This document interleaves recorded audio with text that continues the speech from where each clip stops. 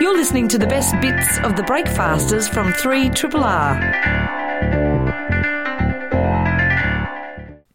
You are listening to the Breakfasters podcast for the week 18th of June to the 22nd of June. This week, what did we do? We started off the week without Jeff on Monday. He was away. Sick. He was very sick. He was very unwell. And Edo Edmonds, though, came in to talk about Helen Badu into the Spinnaker Lounge. That was a lot of fun. No, it's heaps of fun. Also, I saw some whales on the weekend, so I talked about doing some whale watching, and then also decided that I'm going to quit comedy and radio and become a whale watching captain on a boat. A whale captain. Whale Captain Hickey. Yep. Yes, and then we caught up with Richard Dennis. He's got a quarterly essay out about neoliberalism and how neoliberalism ate itself. It's called Dead Right. We talked to him, and we also caught up with Greg Sestero, who we spoke to last year. This time he's back with a new film, Best Friends. He told us about that and how... He of the Room. He of the Room, that's right. And he told us about how Tommy Wiseau thought that he was going to kill him. All that and more. You are listening to Breakfasters. Jeff's away today. He is. So just get well soon, buddy. And thank goodness you're not here coughing all over us again. So on Saturday, I had possibly the greatest day of my life. Oh, look, I saw your Instagram stories on Saturday and I thought, Jez must be losing her mind.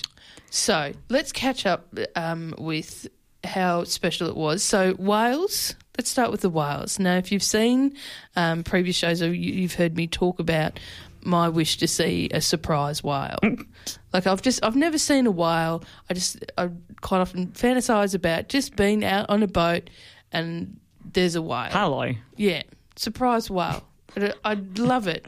And then I thought, well, I might be waiting a very long time to see a surprise whale. So I'll book in and do a whale watching thing. So, and it's kind of a surprise thing because I only planned it like an hour before I left. The surprise is also, this is the question I have because I'm going to Byron Bay in about a week and I want to see a whale because they're about at the moment. Yep. Do I have to do if you go on a tour, are you guaranteed to see a whale? Yes. Oh. Well, this is the thing. Like most of they'll say if you don't see a whale, they'll give you a free ticket to come back again. Okay. Within that season, right? But it is prime time for the whales at the moment. And because I was in the frame of mind of I probably won't, but I'll enjoy the boat ride. Like that'll be fun. So I woke up in the morning. I thought I had no plans for that Saturday during the day. I thought I've got all day free. I can do whatever I want. So I went down and had some breakfast quite early, like 8:30 or something. And then I thought I'll just sit and think about what I want to do for the rest of the day. And then was like, well, actually I could go whale watching. And then I looked up and I said, when is the best time to do whale watching? Turns out right now. Right now, it's a good time to do it.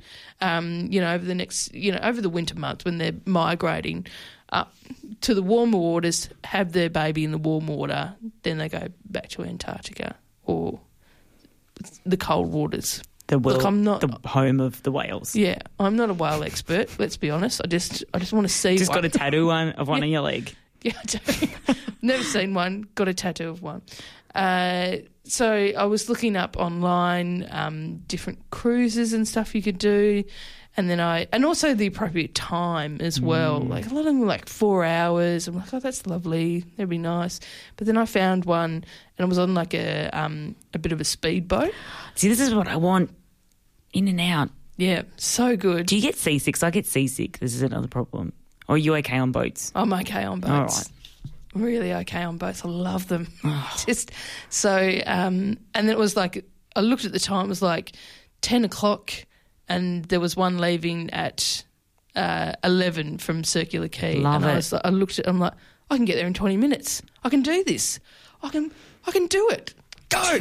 I booked in. I reckon I bought the last ticket as well. I'm like, come on, you can do it. 11, it was like 2 hours. So we went from Circular Quay to Manly and then out into the waters and then back again. I was like, oh my God, this is happening. This is going to happen. And so the boat is like, it's this big speedboat. It's like 20 of us on there. Like there's rows of 3. And I sat right up the front on the side, and you kind of hold on to the chair in front, and then away we went, and then picked up the people in Manly. And as we were like, heading out, like, you say good day to the people around you and stuff, and, it's all tourists. There's a woman from Sweden sitting next to me, and then some people from the UK sitting around us. And then as we were kind of cruising out on the boat, I'm like, my God, this is like the start of Rogue. The movie Rogue with the crocodile, and they're all going on the crocodile tour. I've not seen Rogue, but I'm feeling the vibe. Sorry, spoiler alert. On Rogue, they're all in, and they get eaten by a crocodile, right? A lot of them do. So don't worry about them. Look at me. And then so we're in this boat, and I'm thinking this is like this could be the start of a horror film, like where whales. Yeah. I know whales don't kill people like deliberately. Yeah. But I'm like, this could happen. Well, I get it. Like, I don't know what, maybe a killer whale. Is that what they're called? Still, they're not called that, are they? Orcas, yeah. But that's the vibe. Like, I'm actually a bit scared of whales, I'll be honest. Really? Yeah. You've never said that before. Is that like the way that I'm scared of sharks, but I love sharks? That kind of same feeling? Yeah, but I think a fear of sharks is more justified. I'm just... What are you scared a whale's going to do to you? Open its mouth? Maybe. I don't know. They're just so big. Yeah. And it's kind of a bit frightening.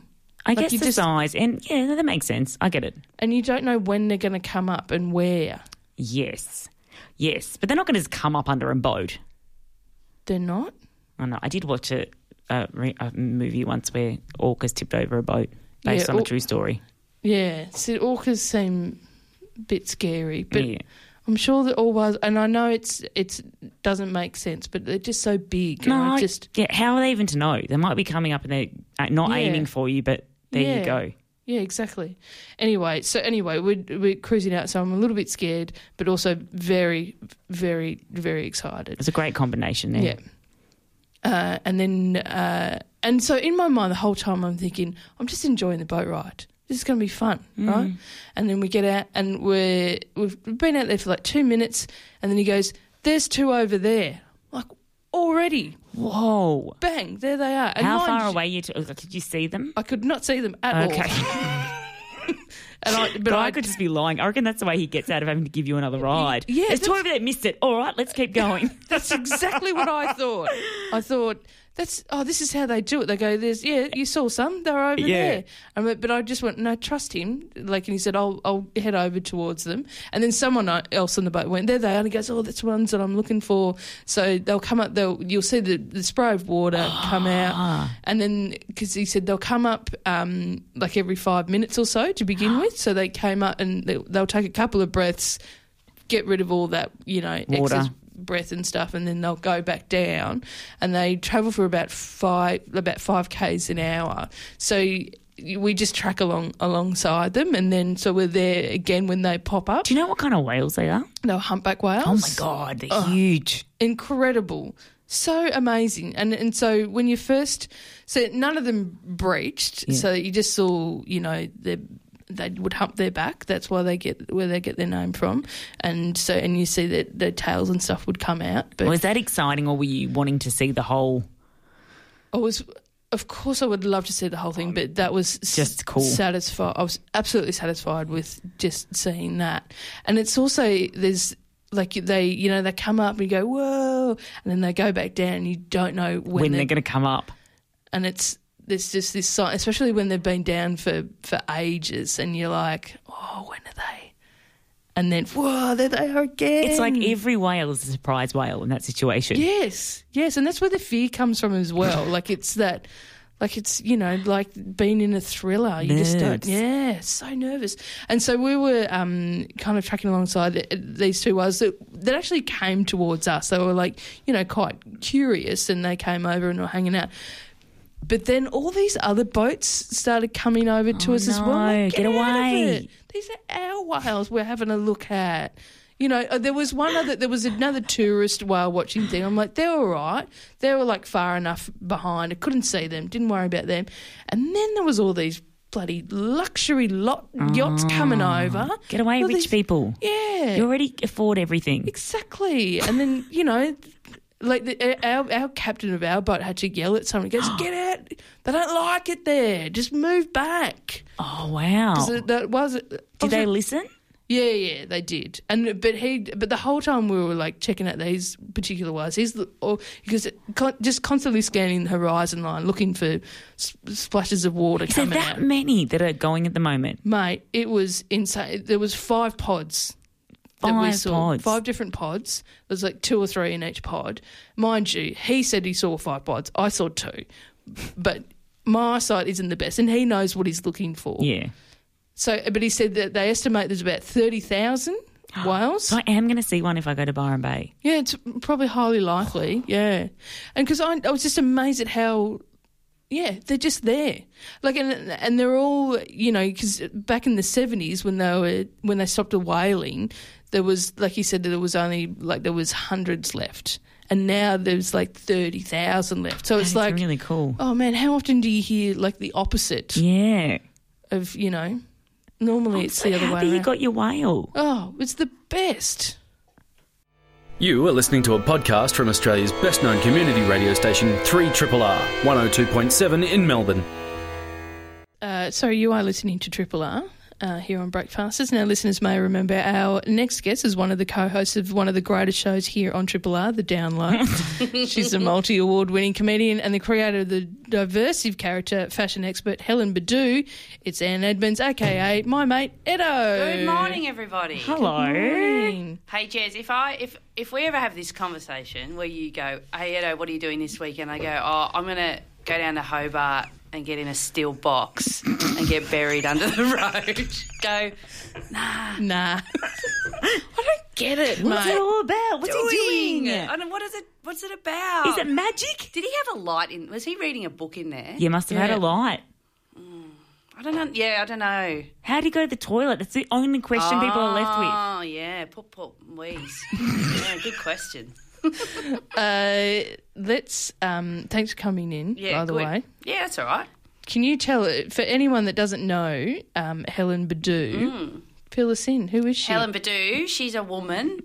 She says she's in her early 30s, but I think she's in her early 40s. And she was on the hit breakfast show Get Crackin' on the ABC. Mm-hmm. With Kate McLennan and Kate McCartney. And she was the fashion expert on there. And she died. She had to do like something where she changed sarongs and it dropped live on television. Yeah. And then she could see your pixelated boobs. Yeah. And then she's had a few other meltdowns. And then she decided to do a Melbourne International Comedy Festival show, which was unfortunate. So that was this year. And now she's doing an encore of that. Congratulations. And that's all sold out? That's sold out. So thanks for having me. Go home. I'm actually quite amazed at how many people think that Helen is real. Oh, yeah. Do you find that is that a compliment or is that just monumentally annoying? Well, no, it's a compliment in a way, but it's disturbing on a few levels. First of all, about those people's lives, if they think, because Helen's she's a sarong-wearing, peroxided, sort of Botoxed person. Mm-hmm. And if you think she's real, that means you've probably got people like that in your life that would be like, oh, yeah, there's Auntie Jan. What's wrong with that? Down from the Gold Coast. But, yeah, I went on the project, or Helen went on the project, and that was hard. Jesus, mate. I watched that and then I watched social media's response to that. What the F? It went off. It exploded. Off. Because it was, like you did, you were on Nova that morning. Yeah.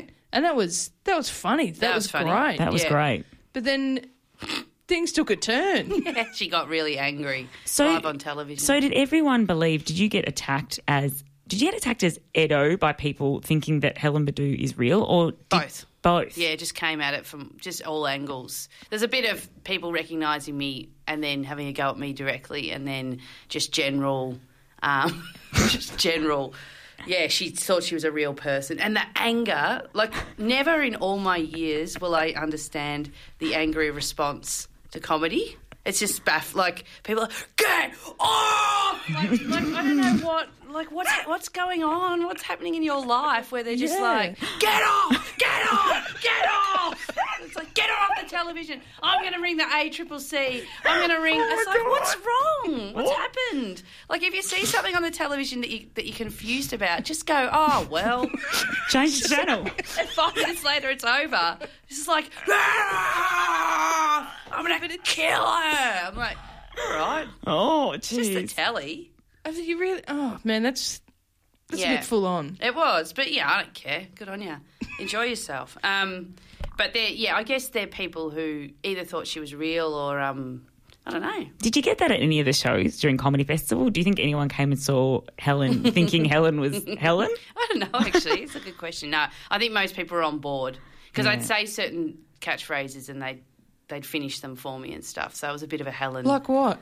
I'd say, hi, everybody. You know what I'm wearing? It's my signature look. It's my sarong. It's so wrong. It's so right. Yeah, stuff like that. Hey, I came and saw you. I was front row. Oh, sorry. Oh, my God. And I didn't know what to do with my face and how to look at you. Do you get... That sounds like most of my exes. Can you see people in the audience when you're performing and see their response to you? Because it's such an extremely physical performance. And does that intimidate you or change or spur you on? Yeah, it used to. Oh, it's easier in character, actually. As a stand-up, I've gone through various stages of fixating on angry people in the audience and stuff like that. But now as a character, it's really great. You can just like look at them and smile and go, all the best. Like it's no, I don't care anymore. I don't care about anything anymore. Oh, really? Yeah.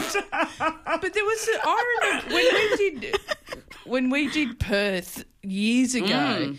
And, you know, we had the option of lighting the audience up and you were like, nah, put them in the dark. I don't want to see any of their dumb faces. Put them under the road in Hobart.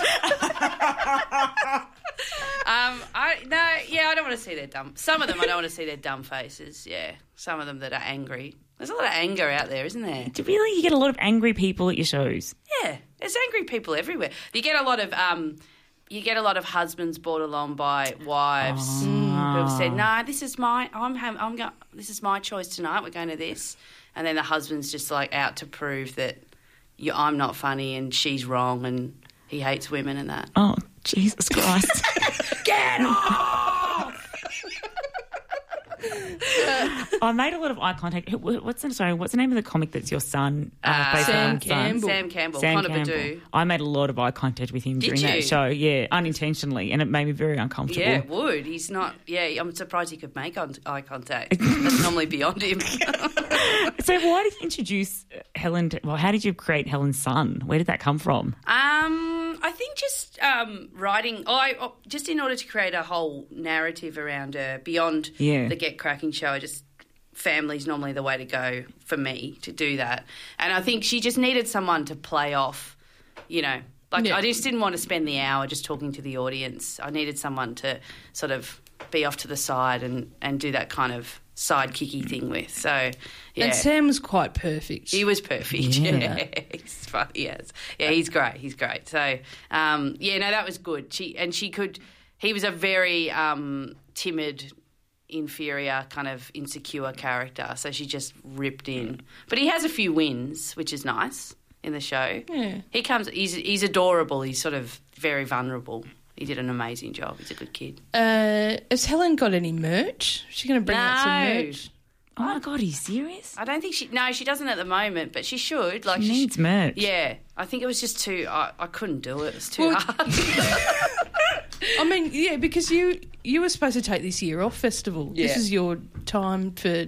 Yeah. Really? What were you going to do? I don't know. I just was going to get in touch with myself or study French or something. I don't know. But in the end, I was like, I'll just do a Helen show late at night. at the last minute to my management, and they were like, "All right, I'll go do a couple of cover songs," and then it turned into something else. You got nominated for a Barry. Yeah, congratulations. Thank you. Yeah, she was good. She's. It's a lot of. This is a show that's extreme fun for me. I see it in the calendar. I'm like, yeah, because you're in character. Yeah. Mostly? Yeah, in character and singing. Because I used to, when I was first doing shows, I used to sing all the time and write songs, and then that dropped out a bit. You told me you stopped doing that because you got sick of carrying your banjo around. It's true. It's too heavy. Can you actually play a banjo? Yeah. I thought that was just a prop. Yeah, prop. Nah, I can play it. That's excellent. It is heavy, and I kicked. That's right, because I took it to London. And I kicked it. Broke it. And I was like, that's the end of the banjo. Kicked a hole in it. It's annoying. It's too heavy. Have you done Helen only in Melbourne and Sydney? Have you done it anywhere else? No, not yet. But we are, I think, going to do a little Queensland. I want to know how she's received in Queensland. We're just trying to lock that in at the moment, in particular the Gold Coast. I'm angling for Jupiter's Casino. Because I just reckon it won't be a comedy show. They'll just be like, yep. Honey Jen's here. It's a couple of songs, and they're quite good, those songs. And, Sun's a bit weird, but I don't know, she's on the level. And is that the only big plans? Yeah, for now. I think the other probably spiritual home for her is Perth. Yes. But... yeah, for now, but I think she can get around. I don't know how she'd go in like Bendigo or something. What about a special Helen-led girls' trip to Bali? Oh, like you can pay $800. Yeah, to go and hang out with Helen in Bali for a week. Maybe, yeah, like a yoga retreat, but it's more like just getting blind and stuff. No yoga. Yeah, maybe that's not a bad idea. How would you handle being Helen full time? Yeah, great, fine. Better than being me. Well, if you've got tickets to see the show at the Malt House, which is next weekend, the 23rd. Mate, look what happens when Jeff isn't here. 30th of June it is. There's 2 shows, 7 and 9. But I think how they hold tickets back and then at the last minute they release them. Yeah, get on the waiting list. Yeah, there'll be some of those, I think. But other than that, keep your eye out. And, get on the project website and have a look at that. Meanwhile, thanks Edo for coming in. Thank you. You are listening to a podcast from Australia's best-known community radio station, 3RRR, 102.7 in Melbourne. You are tuned to Breakfasters. Jeff, you were away yesterday. I was very sick. Yes, really glad to hear that you're feeling better. But also, you missed out on me telling a story about seeing whales. Yes, I'm very jealous that you saw whales. It was the greatest day of my life. Here's an update. Just to backtrack. I didn't even know you were going anywhere where there were whales in the offing. What's been one of my greatest dreams? To see a surprise whale.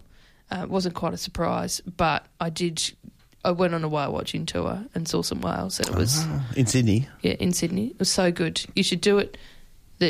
It's whale season at the moment. Whale season, well, Jeff. As you know, I went on a whale watching tour and we didn't see any whales. Except for the one tail that came up. Yeah. I saw the tail and Steph didn't see it. Did you get money back? No, because you saw a tail. You saw a tail. Oh, we did actually get money back. But anyway, I was pleased that I saw its tail. It was quite a big tail. Yeah. But I would have been keen to see some more of it other than just its tail. Saw a couple of whales. It was great. And so an update on that is also on the boat that we went out. I went on on a speedboat type thing, and then when we were coming back, it went so fast that I thought my contact lenses were going to pop out. Oh my God, that would have been amazing. So good. Was that good? Yeah, it would have been pretty awesome. The visual, fun. Woo. Like we was heading straight for the cliffs and then turned right at the last second. It's like we were in Mission Impossible. Sure. Okay. Yeah. Anyway, it was heaps of fun. Were you doing that noise? Nah. It was just kind of look slightly down so the wind does it. Don't look at the wind on an angle. So your contacts pop out. That's something you never see in Mission Impossible. Tom Cruise's contacts flying out because he's going too fast in a speedboat. Exactly. I bet he's got contacts too. Yeah. Anyway, just catching you up on that. All right, I'm up to speed. And just to let you know that I will probably quit comedy and radio and everything to become a captain on a whale watching boat. Don't you reckon she'd be good at that? Yes. I can see you in the outfit. I feel like you have a few nautical themed shirts already. Yes, that's true. You know what? You'd have to get around wearing a cap because you can't wear caps. Yeah, but I think I'd be all right with the sailor's Maybe cap. a sailor's cap would look good on you because it's shorter up the top. Yeah. Therefore, I won't have the problem with the ears. Jez has the same problem that Dustin Martin, Richmond footballer, has. Can't wear caps. Also, you could intersperse the whale watching with some comedy stylings if the whale didn't turn up. No, I just give constant hilarious whale tours. Yeah, and also you could mix it up with some nautical terms. Sure, to go with your sailor hat. Yeah, but I'm not going to do stand up on a boat. It'll just be kind of I'll just be funny. It'd just be natural, you know. Naturally funny. Yeah, yeah. It was like Laura Dunneman with the Lion tours down at Werribee Park. Yeah, exactly. Yeah, but it'll be, you know, g'day everybody, welcome to Jez's whale watching adventures. Oh, I love it. Yeah, and then you can get on. Are you driving the boat though? Yes. I mean, you've got to learn. You've got to get your boat license. Oh man, I have to do many things. Okay. Where you say ahoy there, mateys, as people get on board. No, probably not. That's not in my... I'll just be natural. Oh, okay. Just Jez, right. But imagine that I've grown up on the sea and I've taken it over an old salty old sea dog. Yeah. So I've taken... Like, Dad used to run the business. Oh, my God, you could wear an eye patch. Oh, yeah, because I lost my contact lens. To keep the contacts in. Yeah. So I have to... No, but just one at a time.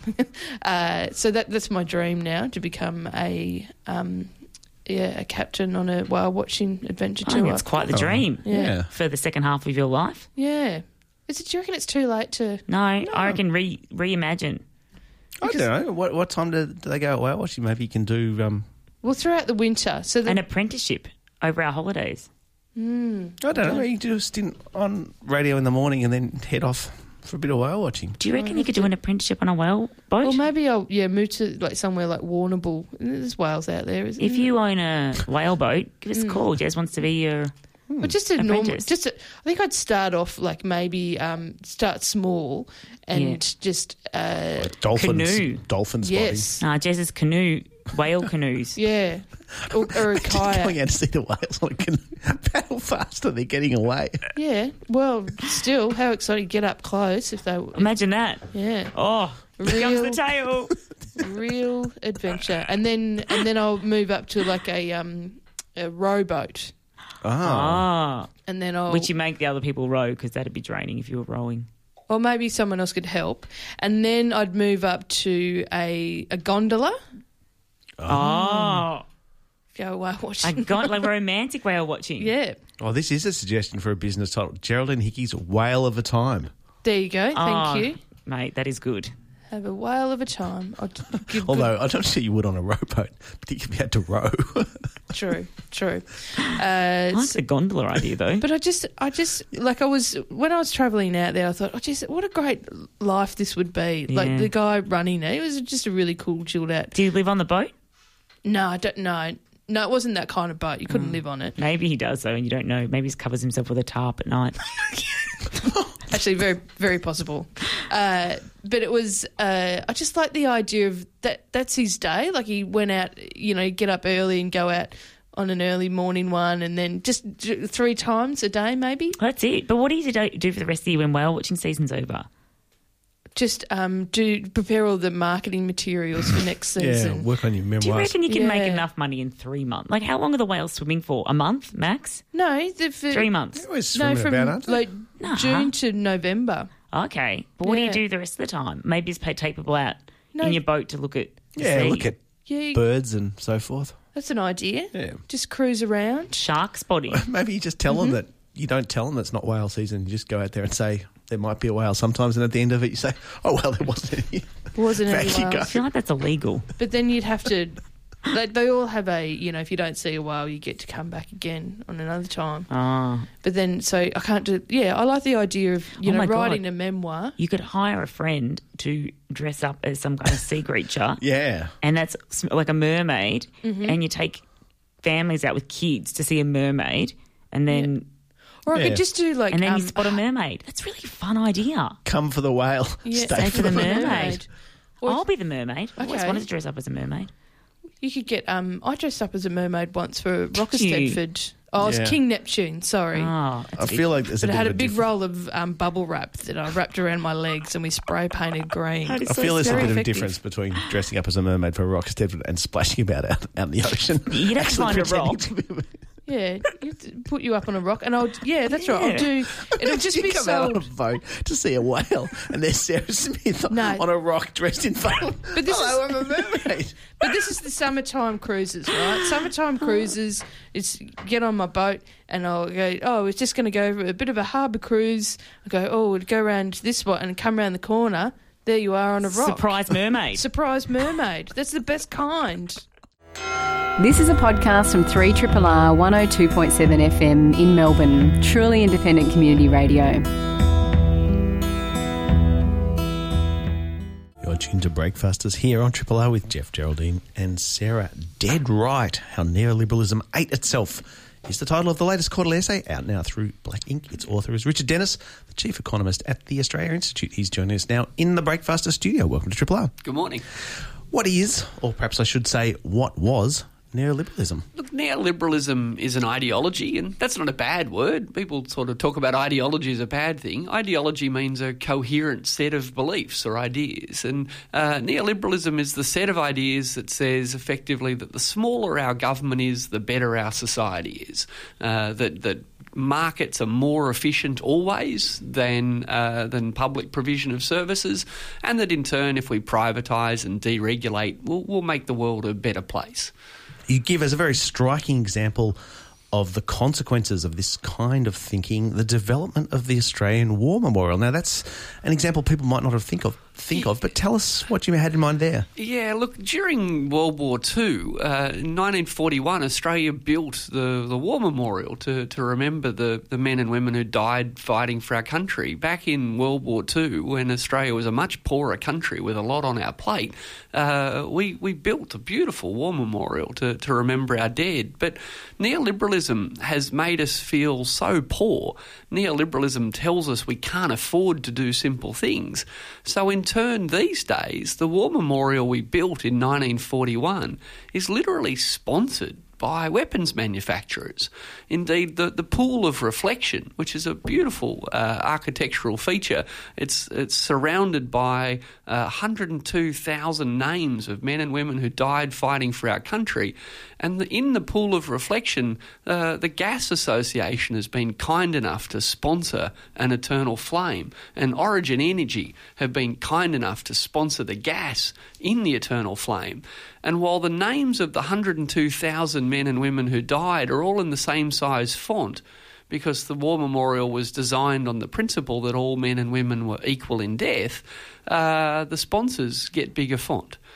So we now, lest we forget our sponsors, those corporates who didn't build the War Memorial, let's be clear, we did, our community did, those sponsors who came in late get bigger, bolder recognition than people who died fighting for our country.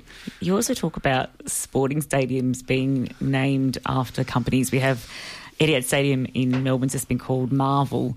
And you talk about how we're more likely to be able to give props to a company like that than to talk about the fact that the taxpayers fund most of these sporting arenas. Yeah, look, I don't know the details of Etihad, but I know, so once upon a time in Brisbane they had Lang Park Stadium, and Lang Park was named after one of the founders of our democracy. He was an early Australian who really thought we should be independent from England and that we should elect our own government.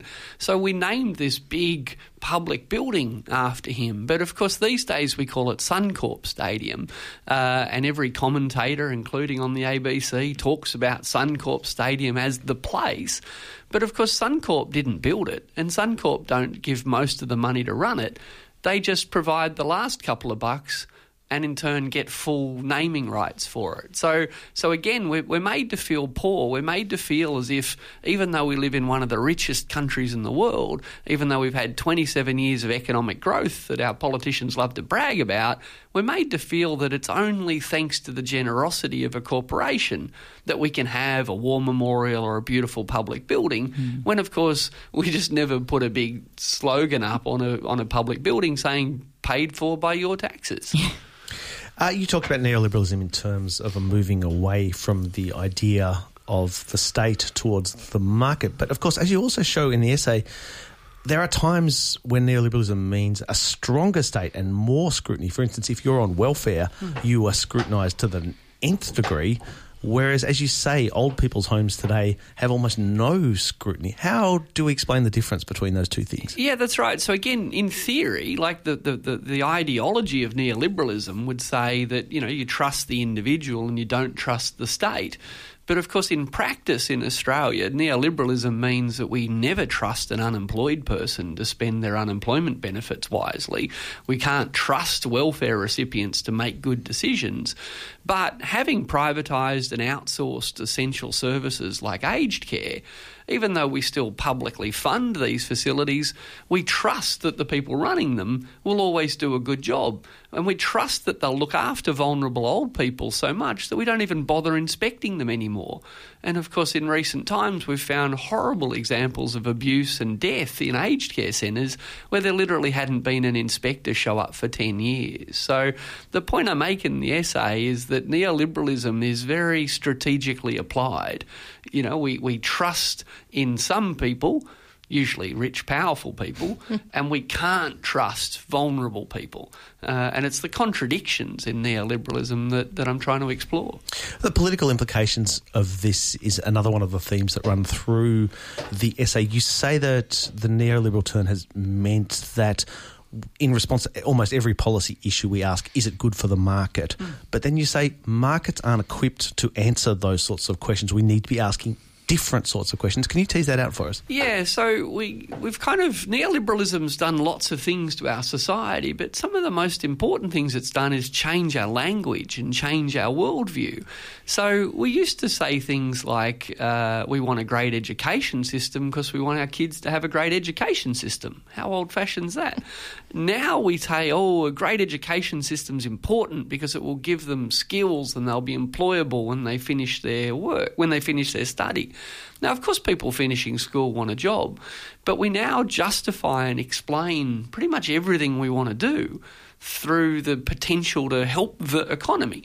So, the arts have to explain all the time, not that the arts are important, but that they'll create a job. Again, of course, creating jobs are important, but these principles don't apply everywhere. No one says that spending billions of dollars on submarines is the best way to create jobs.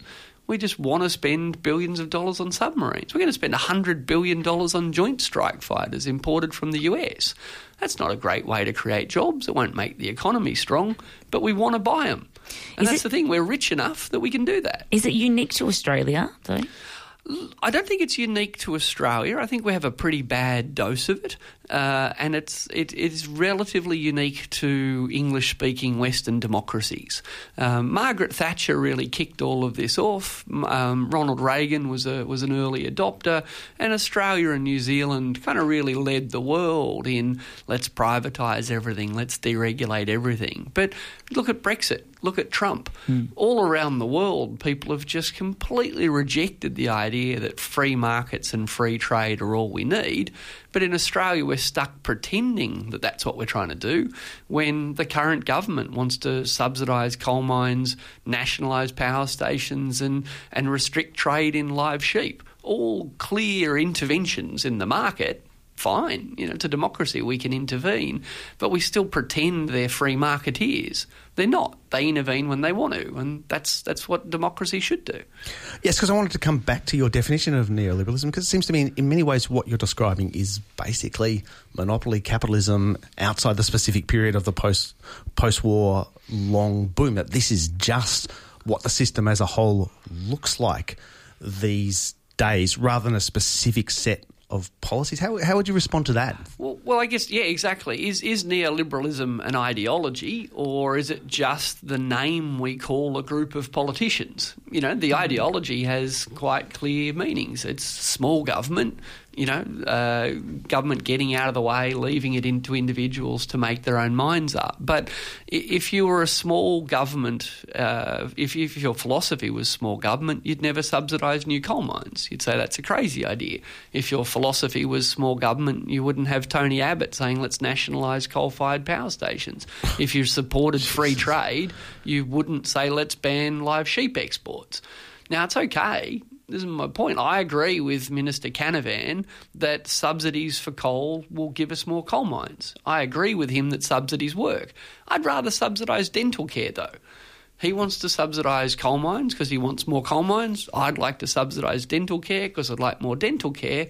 That's okay. We both agree that subsidies work. The democratic question is, do you want more coal mines or do you want more dentists?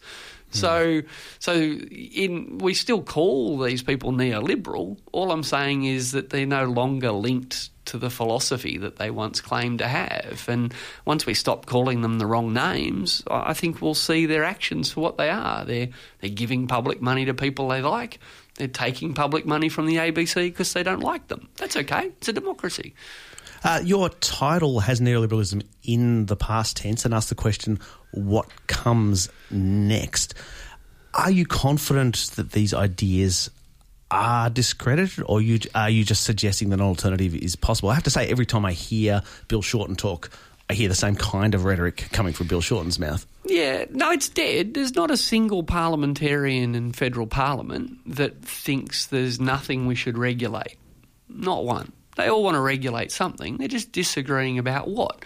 David Leyonhjelm is often called the ultra-libertarian. Yes. Ultra, I don't know what that means, but apparently he's ultra-libertarian. But he wants to regulate wind turbines. He doesn't like them. Right? And that's okay. Right? That's our constitution says that our democratically elected politicians can regulate whatever the hell they want. Well, you do talk a bit about democratic education and how, you know, most people don't even understand what preferential voting is, and yet not having it has quite an effect. And then you look at what happened in the US, for example. Do you want to talk a bit about that? Yeah, sure. So one of neoliberalism's other good tricks is to kind of convince everyone that democracy doesn't work, that it's broken, that parliament's broken, it doesn't matter who's in. Which, of course, if you're trying to tell everyone to stay out of politics and to stay out of democracy, why not tell everybody that democracy's broken and boring and doesn't work? So, yeah, unfortunately, most people leave school in Australia with very little understanding of how our electoral system works. Most people don't really understand how preferential voting works. And I talk about that in the essay, not to make people feel dumb, but to make people feel normal. Right? Most people think that other people understand this stuff, but our education system, our media and the tenor of our public debate doesn't help citizens understand how it works. We just tell everyone it doesn't work. So, yeah, preferential voting, I love it. Some people disagree, but preferential voting is great. Imagine I said to you, can you go down the shops and get me a hamburger? And if there's no hamburgers, can you get me a slice of pizza? I've just expressed my preferences in a clear order. Yeah. If hamburgers are available, I'd like a hamburger. If there's no hamburger, I'll have a pizza, thanks. Preferential voting allows you to say, well, I'd like to, I'd like political party A to form government, and if they can't form government, well, then my second preference is political party B. And then we rank them all from which one we like most to which one we like least. Now, in America, they don't have that. They just have what's called first past the post. And that meant that back in the early 2000s, when Al Gore was running against George Bush, a third party ran, a guy called Ralph Nader. He ran as an independent. Ralph Nader got a couple of million votes. But with no preferential voting, those votes count for nothing. And Al Gore lost to George Bush by 500 votes in Florida. In Australia, if you had voted Ralph Nader 1, you probably would have put Al Gore 2. and Al Gore would have beaten George Bush, and we might not have had the Gulf War. But their system is, no, just pick one. And it's like me saying, could you go down the shop and get me a hamburger? And if no hamburgers, I don't want anything. So when we don't understand our democracy, I don't think we can participate in it as well. The quarterly essay is entitled Dead Right, How Neoliberalism Ate Itself. I feel like we could talk about it for a long time, but we are running out of time. Thank you very much, Richard Dennis, for coming in and chatting with us. Thank you. You're a Triple R. This is a podcast from 3RRR 102.7 FM in Melbourne. Truly independent community radio. You're tuned to Breakfasters here on Triple R. Best Friends is a new movie out by the team that brought you the cult classic The Room. It stars Tommy Wiseau alongside our next guest, the writer and actor Greg Sestero. Welcome back to Breakfasters. Glad to be here. Last time we saw you, last November, you were touring to promote The Disaster Artist, the film based on your book about the making of The Room. When did the idea for Best Friends come together? So after making The Room, I never expected to work with Tommy again for many reasons. And, it wasn't until I saw a rough cut of The Disaster Artist that I thought, okay, now I get it. Tommy's main goal, despite being very difficult, is he just wants to be an actor and he wants people to take him seriously as an actor. And for some odd reason, he sees himself as this leading man, Marlon Brando-esque character. And so he casts himself as a banker in The Room, which I don't think anybody believes him as a banker when they watch that movie. So I thought, you know what? I'd been trying to write TV shows and screenplays, and I'd always get it halfway and kind of stop. And then I thought, what if I wrote something that puts Tommy and I together in a role for him that fits him, and try to make this kind of weird, bizarre thriller, neo-noir, and see what happens. And so I wrote the role of a mortician for him, and I pitched it to him, and he's like, sure, we can try. Why not? But he wanted to be the same height in this movie. That was his one request. The same height as you? Or the same height as me. So we would be... How did you achieve that? It's a long story. When you see the movie, it's one of his trademarks where any of his decisions, I feel like you question them, but they turn into gold when you see them on screen. And so it was really... it was really a chance for us to try to make something different all these years later, 15 years, and try to just go out and surprise our fans and give them a new film. It is very funny. And also, I remember last time you spoke about Tommy in this way, that you were drawn to him because he was such a charismatic, kind of enigmatic person, I guess. And I think that really comes across in this film. He's so funny.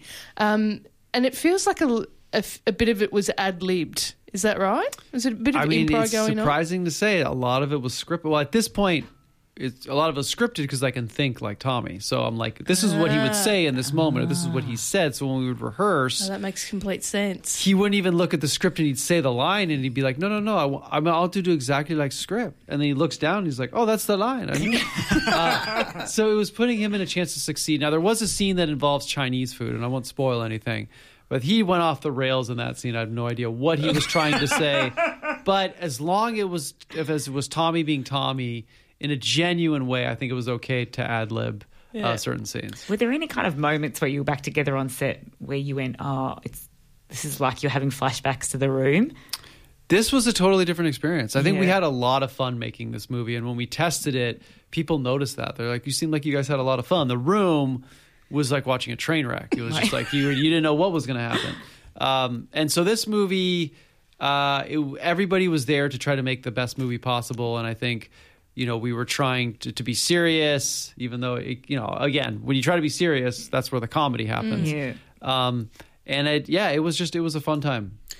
People who've seen The Disaster Artist will know your relationship with Tommy has been quite a checkered one. And you spoke about that when we talked to you last time. Were you kind of nervous about coming back together? Was it sort of difficult to make the decision to work together again? Once I had the story, which I wrote in 4 days with the help of an edible, I was very clear on this wasn't going to be The Room, or we weren't going to try to make The Room. So it felt fresh, and like this character and the story, and I was kind of delving into some inspiration from a lot of films that I really loved. Like Nightcrawler, for example, or kind of trying to tell a very strange original story that a lot of it was inspired by true events.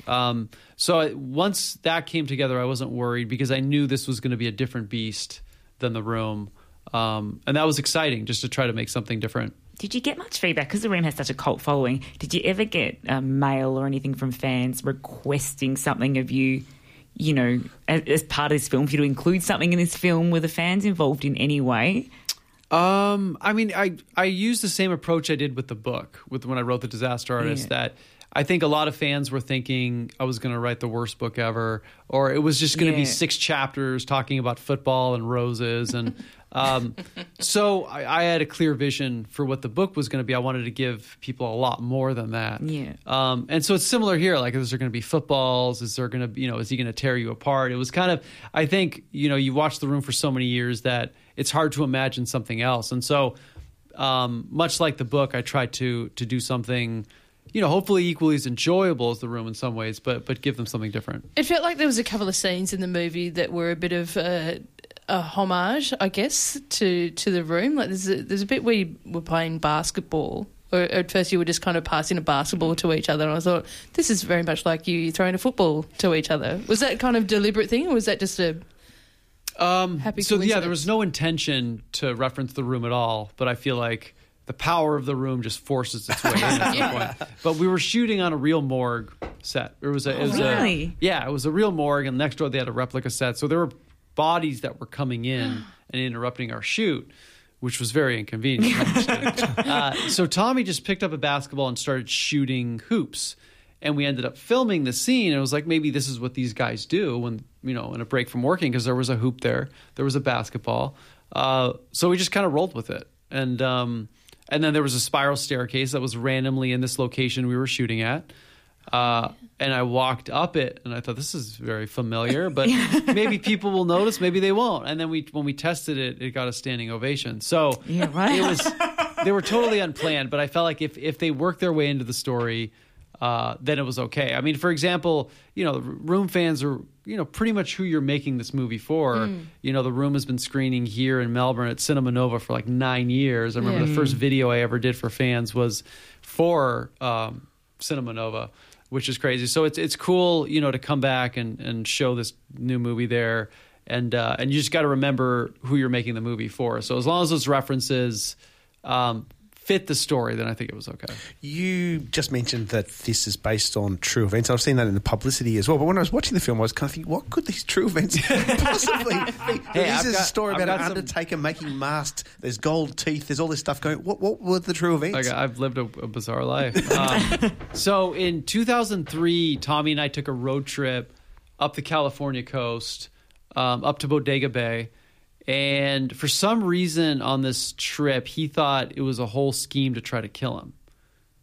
Oh. And it wasn't. Oh, well, that's good to know. But when I started coming up with the story, I kind of delved into wondering how would I do it? What would happen? And that kind of sparked a few things. And then my brother is a dentist in real life, and he started telling me these stories about dentists selling their scrap and making more money doing that than dentistry and this whole underground world because of gold and silver being worth so much money now, which was really fascinating. So he was kind of involved in it, and he was sharing me what was going on. And so it's just kind of piecing these things that were going on in my life with movies that I loved and just kind of blending them together. Can we just go back to Tommy thinking you were going to kill him? Is that at what point in the trip did that come out?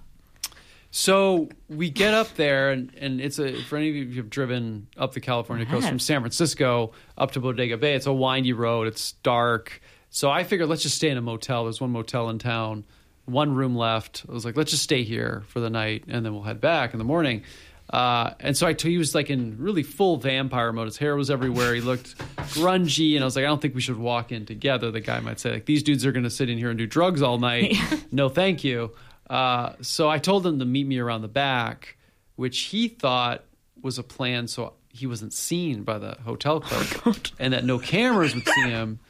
So he's like, I saw the look in your eye. I sensed, I know what you're going to maybe try to do. And so he said he went to bed that night praying to God, please don't kill me, my God. And I never forgot that. And so I brought it up to him recently. He's like, oh, yeah, I remember very well. That's what I thought. So I thought it was definitely something to roll with in the movie, and so that is great. Okay, so as you said, the Cinema Nova's been playing the room for a long time. You're doing a Q&A there tonight. Yeah, we did some screenings last night, and I loved seeing the faces of the Melbourne fans of just complete joy and shock. I think they're like, it took all my senses to experience that, which is what you love to hear. You know, it's a combination of being drunk and high, but not having anything.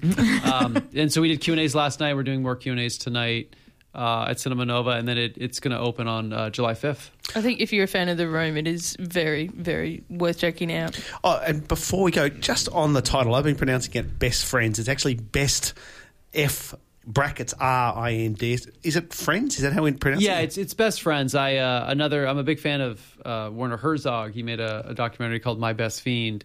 And when I started writing this story, like I said, I had an edible and it was like came together in 4 days. That's the first thing I wrote.